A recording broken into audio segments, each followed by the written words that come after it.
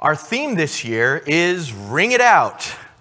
That's one way of translating this phrase that comes from 1 Thessalonians chapter 1, verse 8. The way the English Standard puts it is, sound forth the word. Sound forth. And today, we're going to dive into this. Tonight, we're going to talk about what the gospel is, and we're going to unpack some of this passage, this whole chapter of 1 Thessalonians chapter 1. And we'll also start to go through the slow process of addressing all of the really insightful issues that were brought up in the evangelism check-ins that were turned in. And today we're going to focus on this passage, 1 Thessalonians 1, just verses 6 and 8, really, 6 through 8. I found myself, as I was trying to find a way to set this up, having some difficulty illustrating the concept I want to present using just a typical illustration. So I want to start with a little allegorical fairy tale, if you'll allow it. This sermon's purpose is to introduce the year of work ahead on sounding forth the word, and to help us begin to see what a model church looks like in its outreach. And I think you'll see what I mean as we go through this. When I say a model church or a pattern, what does this look like? So, once upon a time, if you'll go with me to the land of fairy tale, there was a land long ago covered in darkness and gloom and evil. Dark clouds just covered the sky, summoned by a gang of evil, powerful wizards called the Grey. And these evil wizards kept people enslaved in a spell of silence. And the spell that held them sounded in their ears like this constant, muted hum, like you would hear from a neon light. Old and young alike in villages and cities all through the land went about their daily business in a sort of resigned haze. The groan of mill wheels and the lowing of livestock were the only sounds that broke into that dark gray hum of their lives. Until one day. There's always an until one day, right? Until one day, another sound was heard from the city, the old mountain city that had been long abandoned in this period of the reign of the Grey. And at first, it sounded like a child was saying something. And then it became clear that there was a cadence and melody to it. It was a song. Beautiful song. A young boy's voice seemed to soar over the dark clouds and chase all the darkness away. And the people who were near started to feel the warmth of sunlight on their skin as the clouds parted. But more than that, something started to form within them. Something akin to hope, maybe even joy. As they went to the old mountain city, they saw the singing boy walking the walls of the old city wearing a crown. And it was amazing. A song had changed everything there. And as far as the song reached, the darkness was dissipated. And so the people that came watched and waited for that song to clear away all the darkness throughout all the land. But it didn't. The darkness around them remained. The mountain city shined and began to thrive again, but the darkness was everywhere around it. And that could have been the end of the story. But then a young lady, barely a teenager, tried something, muttering, humming, until she found the tune herself. and an old man began harmonizing in a raspy voice. And the two of them began walking down the highway. And as they went singing, the darkness went with it. And so the kingdom of the prince and his light, what happened to it? Well, it went with them wherever the song went. It traveled with the song. The king's power, the prince's light, traveled with the song.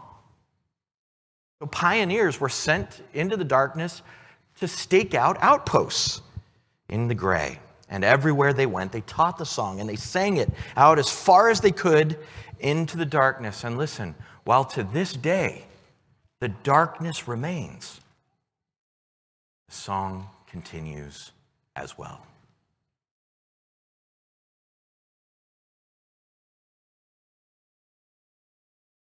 1 Thessalonians 1, verses 6 to 7, we read, "And you became imitators of us and of the Lord, for you received the word in much affliction with the joy of the Holy Spirit, so that you became an example to all the believers in Macedonia and in Achaia." You received it. You received it with this conviction and this joy that overcame even the troubles that surrounded your life. For not only, he continues, has the word of the Lord sounded forth from you in Macedonia and in Achaia, but your faith in God has gone forth everywhere, so that we need not say anything. You see the connection between verses 6 and 7 and verse 8. They received the word in a particular way, and then they sounded forth the word in a particular way. What did they receive? Well, if we read through 1 Thessalonians 1, we start to see a picture of what they received. We see that they had in verse 3, they had a labor of love and a work of faith and a perseverance of hope. We see that they, in verses 9 and 10, changed, turning to God from idols to serve the living and true God and to wait for his Son from heaven, whom he raised from the dead, Jesus, who delivers us from the wrath to come.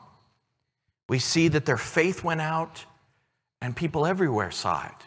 We see they had love and hope and conviction and joy. And what they received is what they sent.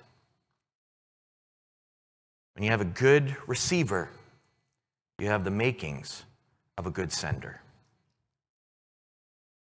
What they took into their hearts, they carried with them and brought it to others. How can you not?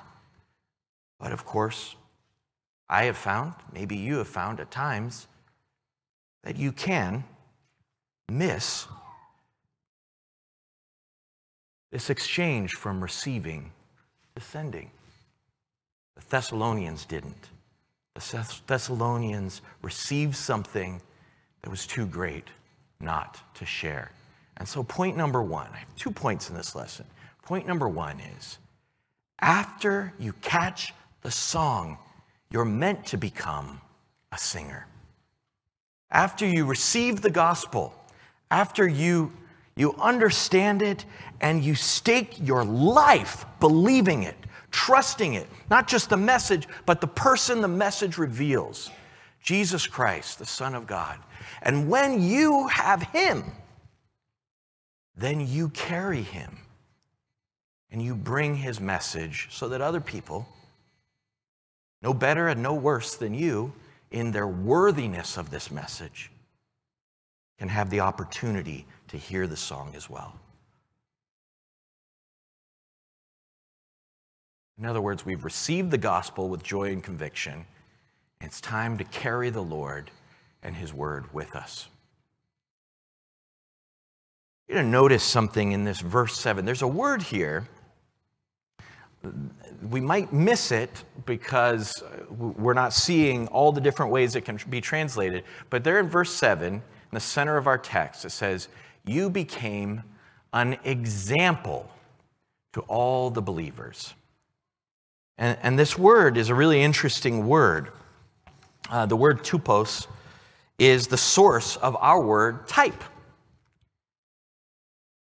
And it's used in 2 Thessalonians 3, verse 9. It's translated an example to imitate. In Titus 2, verse 7, it's translated a model. Titus was supposed to be a model of good works. And we often emphasize Hebrews 8, verse 5, and the way it talks there about a pattern. Moses received a pattern on the mountain, and he was supposed to build everything, what? According to the pattern. That's this word. This word is about the pattern. But only here in all of Scripture is a church explicitly described as a pattern, as a model. We talk about wanting to follow the pattern of the New Testament church. We want to look to what the apostles approved.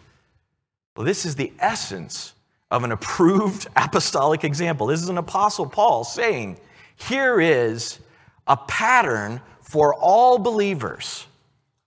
Here is the model for you to follow, at least in this area. They weren't perfect, but Paul wants everyone to see, this is who you are, Thessalonians, because of what you've done. So what does it look like? What does it look like to have this vision and this practice of outreach become our practice and our vision for how we reach out to the lost? Knowing that this is a pattern that Paul is pointing to makes you want to slow down and say, what are we supposed to imitate then? And what a great prayer for us to be a church like Thessalonica in this way that Paul is holding up. Just translating these 3 verses into a sort of prayer or blessing. May we receive the word with the joy of the Holy Spirit, in spite of any affliction that comes to us. May we become an example to all the believers throughout our part of the world. May the word of the Lord sound forth from this place, from this group, from us as a whole and as individuals throughout Fort Wayne and all the area around us.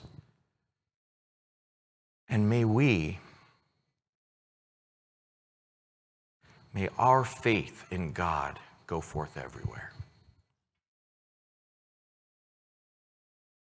This word, I said, it can mean ring out or sound forth. It's a really interesting word. This is a quote from Leon Morris. He said, Paul's "from you," the word of the Lord has sounded forth from you. There's an emphasis on that "from you." Paul's "from you" is emphatic in the Greek. They were special. From you, the word of the Lord is going forth everywhere. And his "ring out" is a picturesque image for us. It might describe the clarion call of a trumpet or the roll of thunder. It emphasizes the resounding nature of witness borne by the Thessalonian church. The verb is a Greek perfect. The tense of it suggests that this is continuing. Constantly, they're sounding forth the word. It was no passing whim. It was not a program or a movement or somebody, 3 people in the church somewhere started this and kind of carried it. No, this was something that was a part of the ongoing, continual practice of this church to sound forth the word all over. Another scholar, Charles Wanamaker, says it this way. This verb is found only here in the New Testament, the sound forth, and provides the image of something like sound going forth in all directions, shooting out as far as the song goes. One of our hymns says, "As far as the curse is found, may the gospel go forth. Where sin has gone, must go his grace. The gospel is for all." It needs to go forth from us. I think because God is omnipresent, God is everywhere, there's that sense of there's no place you can go to hide from God. Nolan, in our talk over here to the side, read from Psalm 139, and that idea of God knows everything. God is everywhere. God searches you, and everywhere you go, there he is. And because of that sense of omnipresence, I think sometimes we can feel like his salvation is everywhere too. But it's not. In God's wisdom, he has decided to entrust us with this partnership, with this task of carrying his salvation in the gospel we speak, in the message of salvation that we bring. And so when we go to someone face to face, or when we go to a place and carry the gospel with us, there is the kingdom of God. There is an opportunity for salvation. There is that light clearing away the darkness for any who will turn and hear.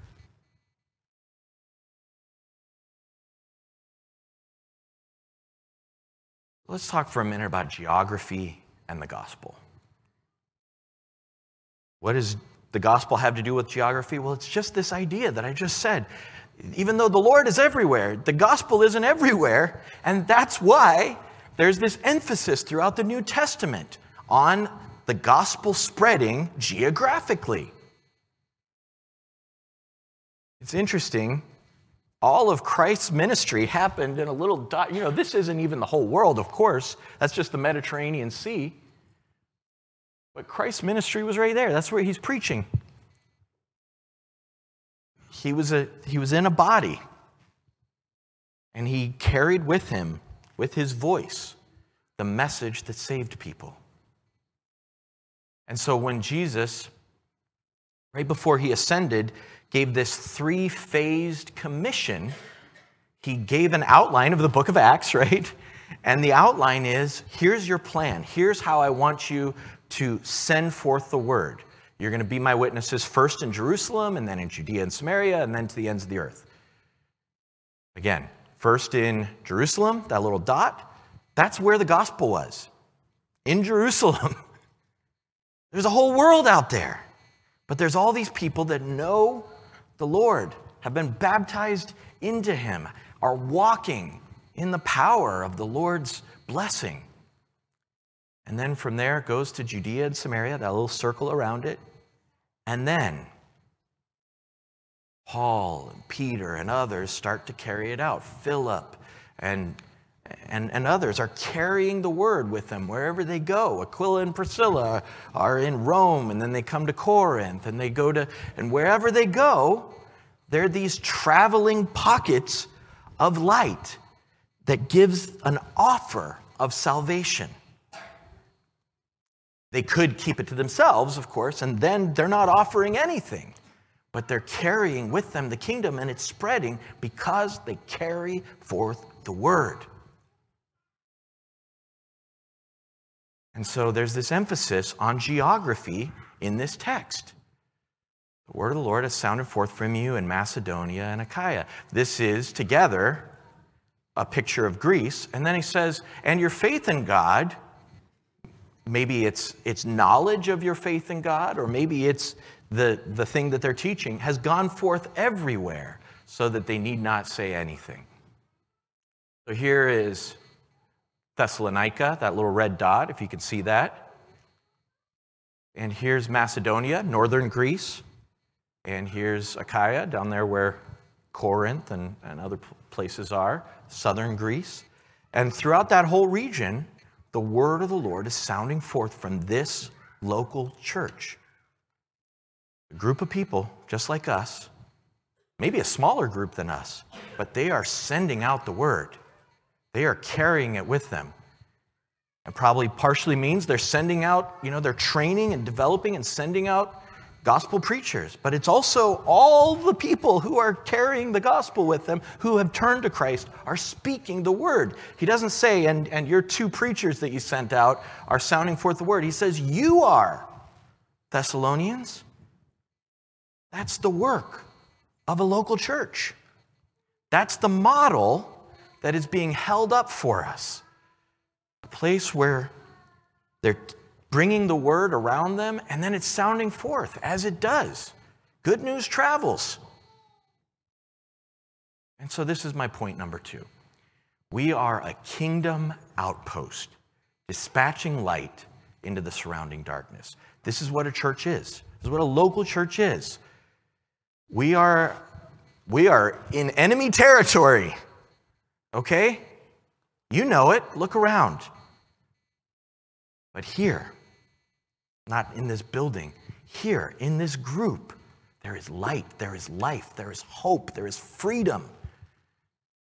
There is everlasting life. And our job, our mission, again, should we choose to accept it, is to go forth sounding it out. And I know, in a way, I'm preaching to the choir because we all know it. And we're going to spend a whole year unpacking how do we do it? How do we take our next steps to do it better? Some of us are doing it great. Some of us haven't really taken our first steps in it. But we all can keep growing in how we're doing this, how we're carrying the light. And some of it is just in our life. Some of it is in how you live. But no one is going to know the truth of the gospel by just watching you. The word must be spoken at some point. In other words, our mission is to fill our area with the word and then send it forth even further. It's like when you flood the first level, and then it starts to spill out, and then it starts to spill out, and it goes out further and further. We could look at this statement and replace Macedonia with Fort Wayne. Replace Achaia with, the Midwest.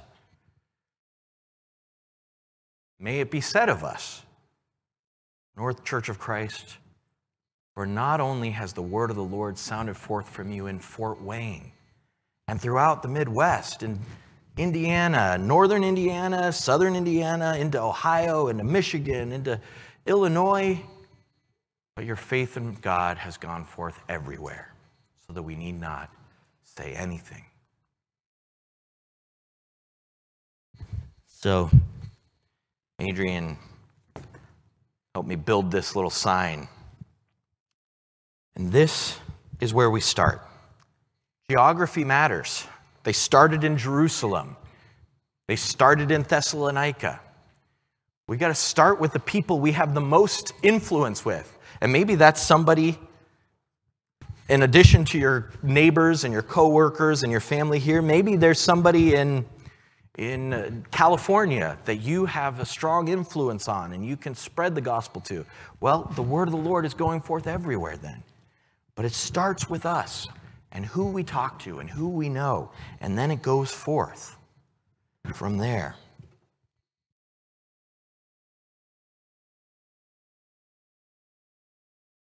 We've got outposts of people bringing the word in Trine University and in Angola and, up in Hunterstown. I always get Huntington and Hunterstown mixed up, which is a big problem if you're driving somewhere. All over the place, right? And it keeps going. It keeps spreading. We have every year people from, young people from Ohio and Michigan and different places coming for Epic. We have people listening to the things that are taught, not just the sermons, but Zooms of ladies' studies and other things all over the world. There is a starting point, but we're not satisfied. We want to flood the fort. I don't know if you've heard this phrase. Hopefully, if anybody's lived here for a while, you've heard this nickname for Fort Wayne. I always kind of liked it.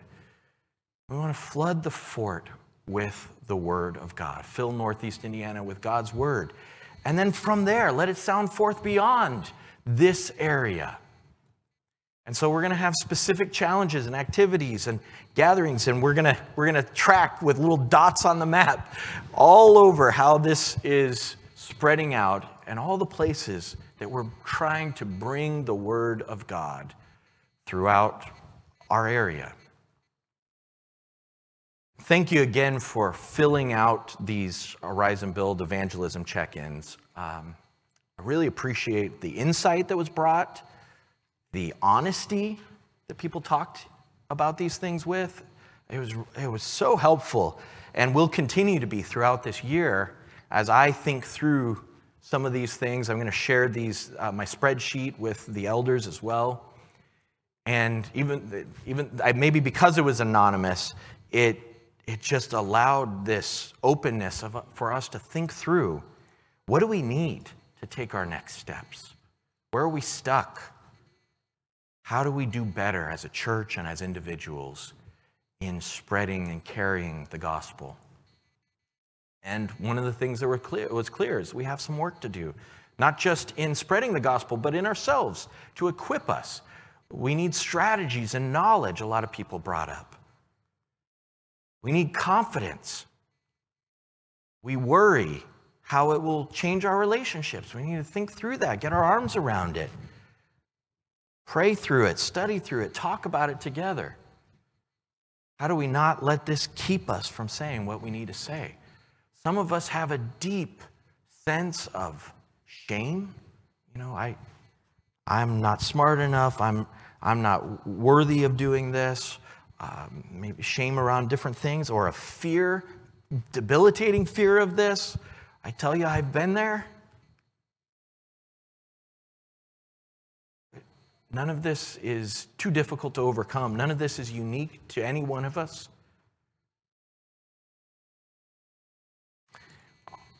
When we got together, whatever it was, a couple years ago, year and a half, I don't know, we identified as a group in these conversations, 5 needs, and from that 5 visions. And this is focusing on this need we saw for outreach and this vision that God has for us to sound forth the word. And there's so many ways that we can do it. And it's up to each one of us to take responsibility for growing ourselves. And I find that when I get into one of these places where I have tension in my faith, where I'm feeling like I have to look honestly at myself, I have to take steps I wasn't ready to take, I have to step out of my comfort zone, that is where the adventure of faith really begins. And that's maybe my unique way of looking at it, or my personality or something. But the challenge is, you don't grow whenever you're lifting something this heavy. But if you start lifting something that you've not lifted very much before, then you start to tear down your muscles and grow new ones. And that's what we're trying to do. I remember when I first got married, it's still a training ground for me, but my first few years of marriage was like, okay, I'm out of my comfort zone. I got to grow. I got to learn. Having kids, there's a whole new thing to learn. Well, evangelism and committing yourself to being faithful to the Lord in the way we speak and engage with people in the gospel, no matter the results. The results are up to God. We plant, we water, God will give the increase, but are we being faithful in the way we speak, in the way we engage with people, in the way we care about people, in the way we pray for people, in the way we share an insightful thing that we hear or learn? That's up to us. I started with a fairy tale, children's story, so I thought maybe it'd be appropriate as I come near to our ending to share from another children's story that I heard my wife reading the other night, last night I think, or the night before. It's from the literary genius Dr. Seuss. and it's called Horton Hears a Who. And if you're familiar with this book, you understand the whole plot line. If you're not, the very simple idea is that there's a whole world of people on a little speck of dust.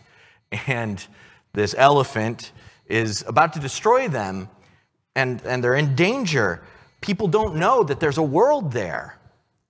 And they have to shout it out enough for people to hear. And so we read about this idea that they need to make, Horton says, I can hear you just fine, but some people's ears aren't as strong as mine. Are you sure all the boys are doing their best? Are they all making noise? Are you sure every who down in Whoville is working? Quick, look through your work. Look through your town. Is anyone shirking? I'm not going to read all of this. I just have a few pieces to share with you. And through the town rushed the mayor from the east to the west, but everyone seemed to be doing his best. But it wasn't enough, all this ruckus and roar. He had to find someone to help him make more. He raced through each building. He searched floor to floor, and he discovered one shirker, quite hidden away. But this lad joined in. It says, and he climbed with the lad up the Eiffelberg Tower. This, cried the mayor, is your town's darkest hour. We've got to make noises in greater amounts. So open your mouth, lad, for every voice counts.